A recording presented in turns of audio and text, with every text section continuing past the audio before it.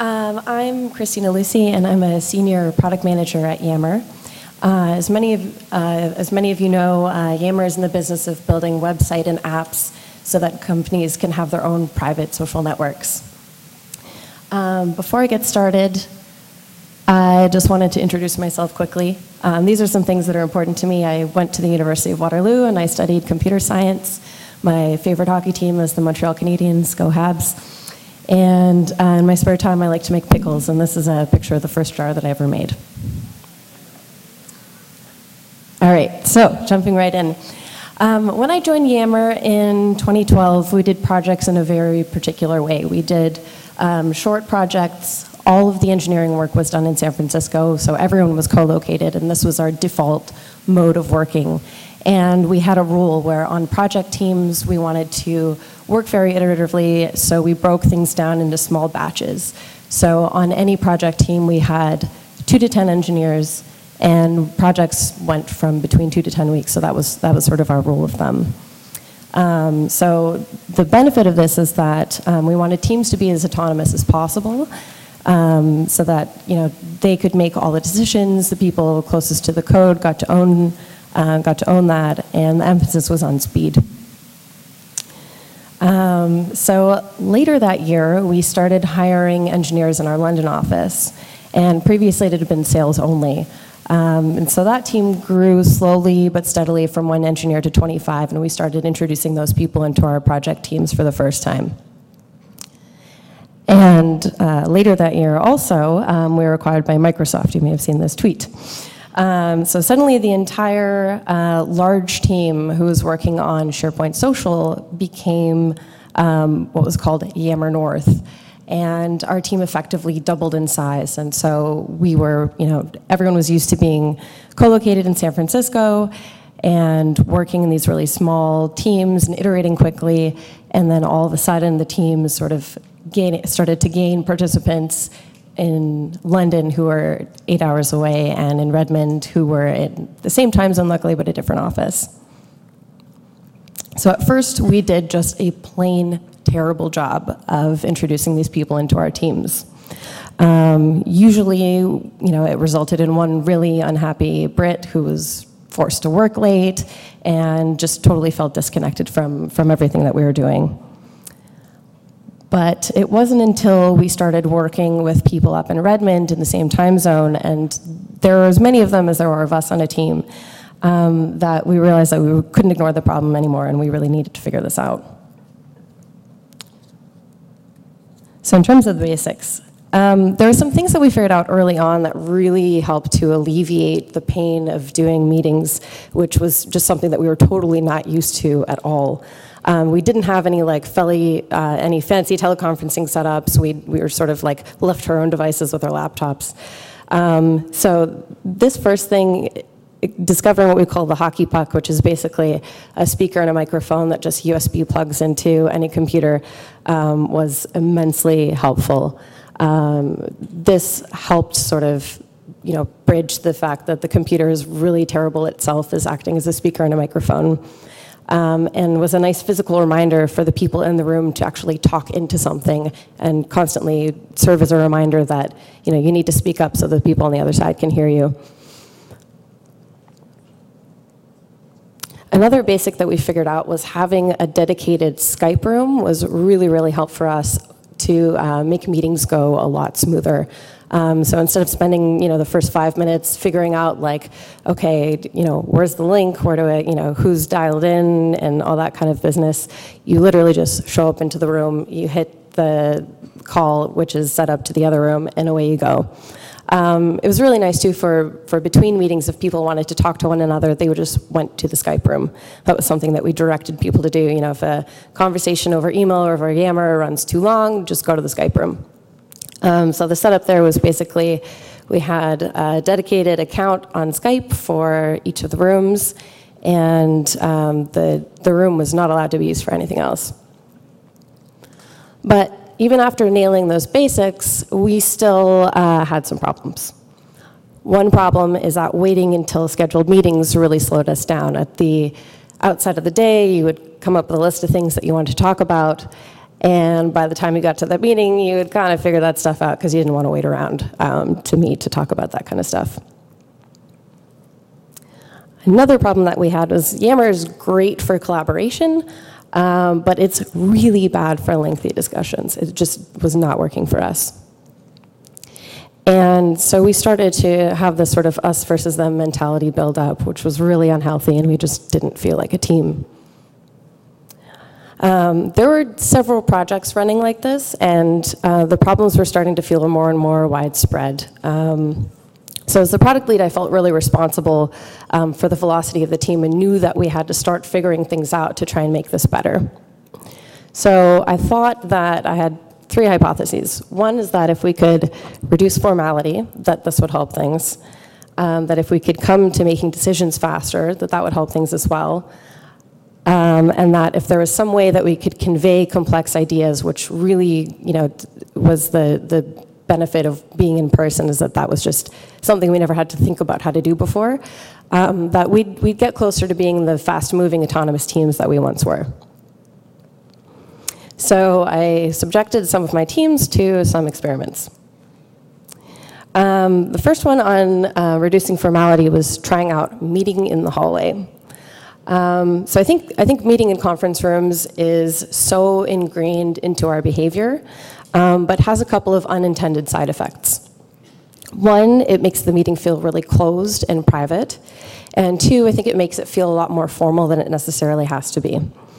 And so I started thinking one day, is it really more disruptive for someone to be doing a video chat in the hallway versus 2 people just kind of talking in the hallway? And so instead of conference rooms, we started meeting in more open areas like the one I just showed on the previous slide. It was an area near the kitchen. And this is what happened. So we got a lot of photo bombs, but it turns out that no one was really disturbed by what we were doing. And it's kind of silly, right? But what would actually happen is that the person who's photobombing would sort of later ask, like, oh, hey, I noticed that you're working with Ida, because they saw them in the video chat that I was doing. And then what would happen is that serendipitous discovery of overlapping projects would happen because it prompted them to talk to each other after the fact, like, oh, hey, I saw you working with this person. What are you guys working on? And that ended up being really helpful for people who were remote to connect with one another. At least for a couple seconds, if there wasn't that overlap there that they could benefit from the discovery of. So I think another thing that helped a lot was making sure for everyone that it was okay to call in from anywhere. A lot of people, I think their sort of initial reaction is to apologize, like, oh, hey, sorry, I'm calling in, I'm just leaving the gym, I'll just do audio only. But I think telling them that's okay sort of really served us really well. One, it was a great way to learn about your coworkers, that, see that this person's into music and scuba diving maybe. But the real benefit is that it made meeting times a lot more flexible. So some of the issues with that is that if you are, for instance, sort of just leaving the gym, you're standing out on the street, there could be some noise. So we did run into issues with background noise, and if you're on a mobile phone, you don't have the speaker, the audio is not quite as good. But we found that the flexibility and was definitely worth the trade-off. So the other thing about going faster was I thought allowing face-to-face conversations and that sort of experience of being able to go up to someone at their desk and just kind of decide something, which is what we're used to. Trying to make that happen virtually was the next thing that I tried to work on.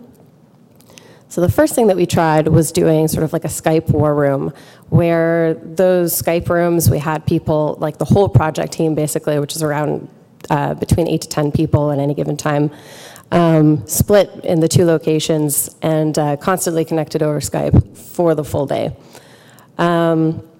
This was really, really helpful actually for those like kind of intense end of project situations, or those like early on where the whole team needs to be talking and everyone needs to be in the loop on stuff. But this was really, really intense for the duration of the project, and it got like really exhausting really quickly. So in the spirit of kind of keeping this idea of being constantly connected to one another, but not being too interruptive, we decided to try a tool called Squiggle. So what Squiggle does is basically take a feed of screenshots of your coworkers wherever they are. And so it's not like a full video all the time type experience. But it's great for periods of overlap where you're working during the same time. And it sort of eliminates the need to do the like over IM, like, hey, are you there? You can see like if someone's on the phone, that's not a good time to disturb them. If they're not there, that's obviously not a good time. And the cool thing is that you don't have to disturb everybody when you just want to talk to one person. So let's see, get the video to work. I think it's stuck. There we go.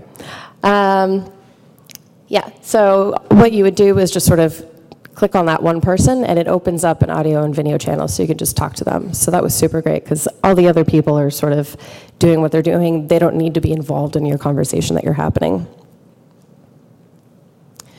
So the other tricky part about conveying complexity is that instead of, this was alluded to earlier, instead of just talking about work, sometimes you actually need to produce work results. So the thing that we tried, because early on in projects, especially with ideation, the really visual people want to sketch, you want to write things down, and you want to be able to show people that the work that they're producing has actually come to fruition, and it's not just sort of lost in this thing that's going to show up later on. So this is a tool called Balsamiq, which is actually a design tool for generating quick prototypes. So we sort of co-opted it for our own purposes. It has these little components, which is that gray bar along the top, that you can drag and drop them down. So it has things like sticky notes, it has little iPhone components and pictures and icons, so you can start to like mind map or produce flowcharts. So we used it for ideation, and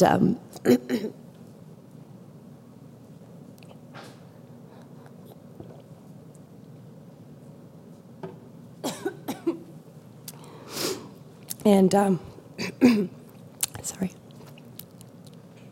Yeah. And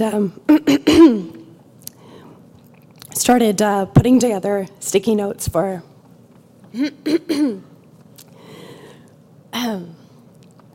to capture people's ideas. So, what was some of the evidence that some of these experiments actually worked? What we found is that we had fewer misunderstandings.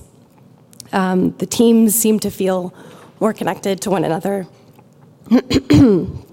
And they went faster, sorry. I've been fighting laryngitis, and I thought I was good. It's killing me. So yeah, I'd love to hear more about your experiences. Sorry for the voice loss. Thank you very much.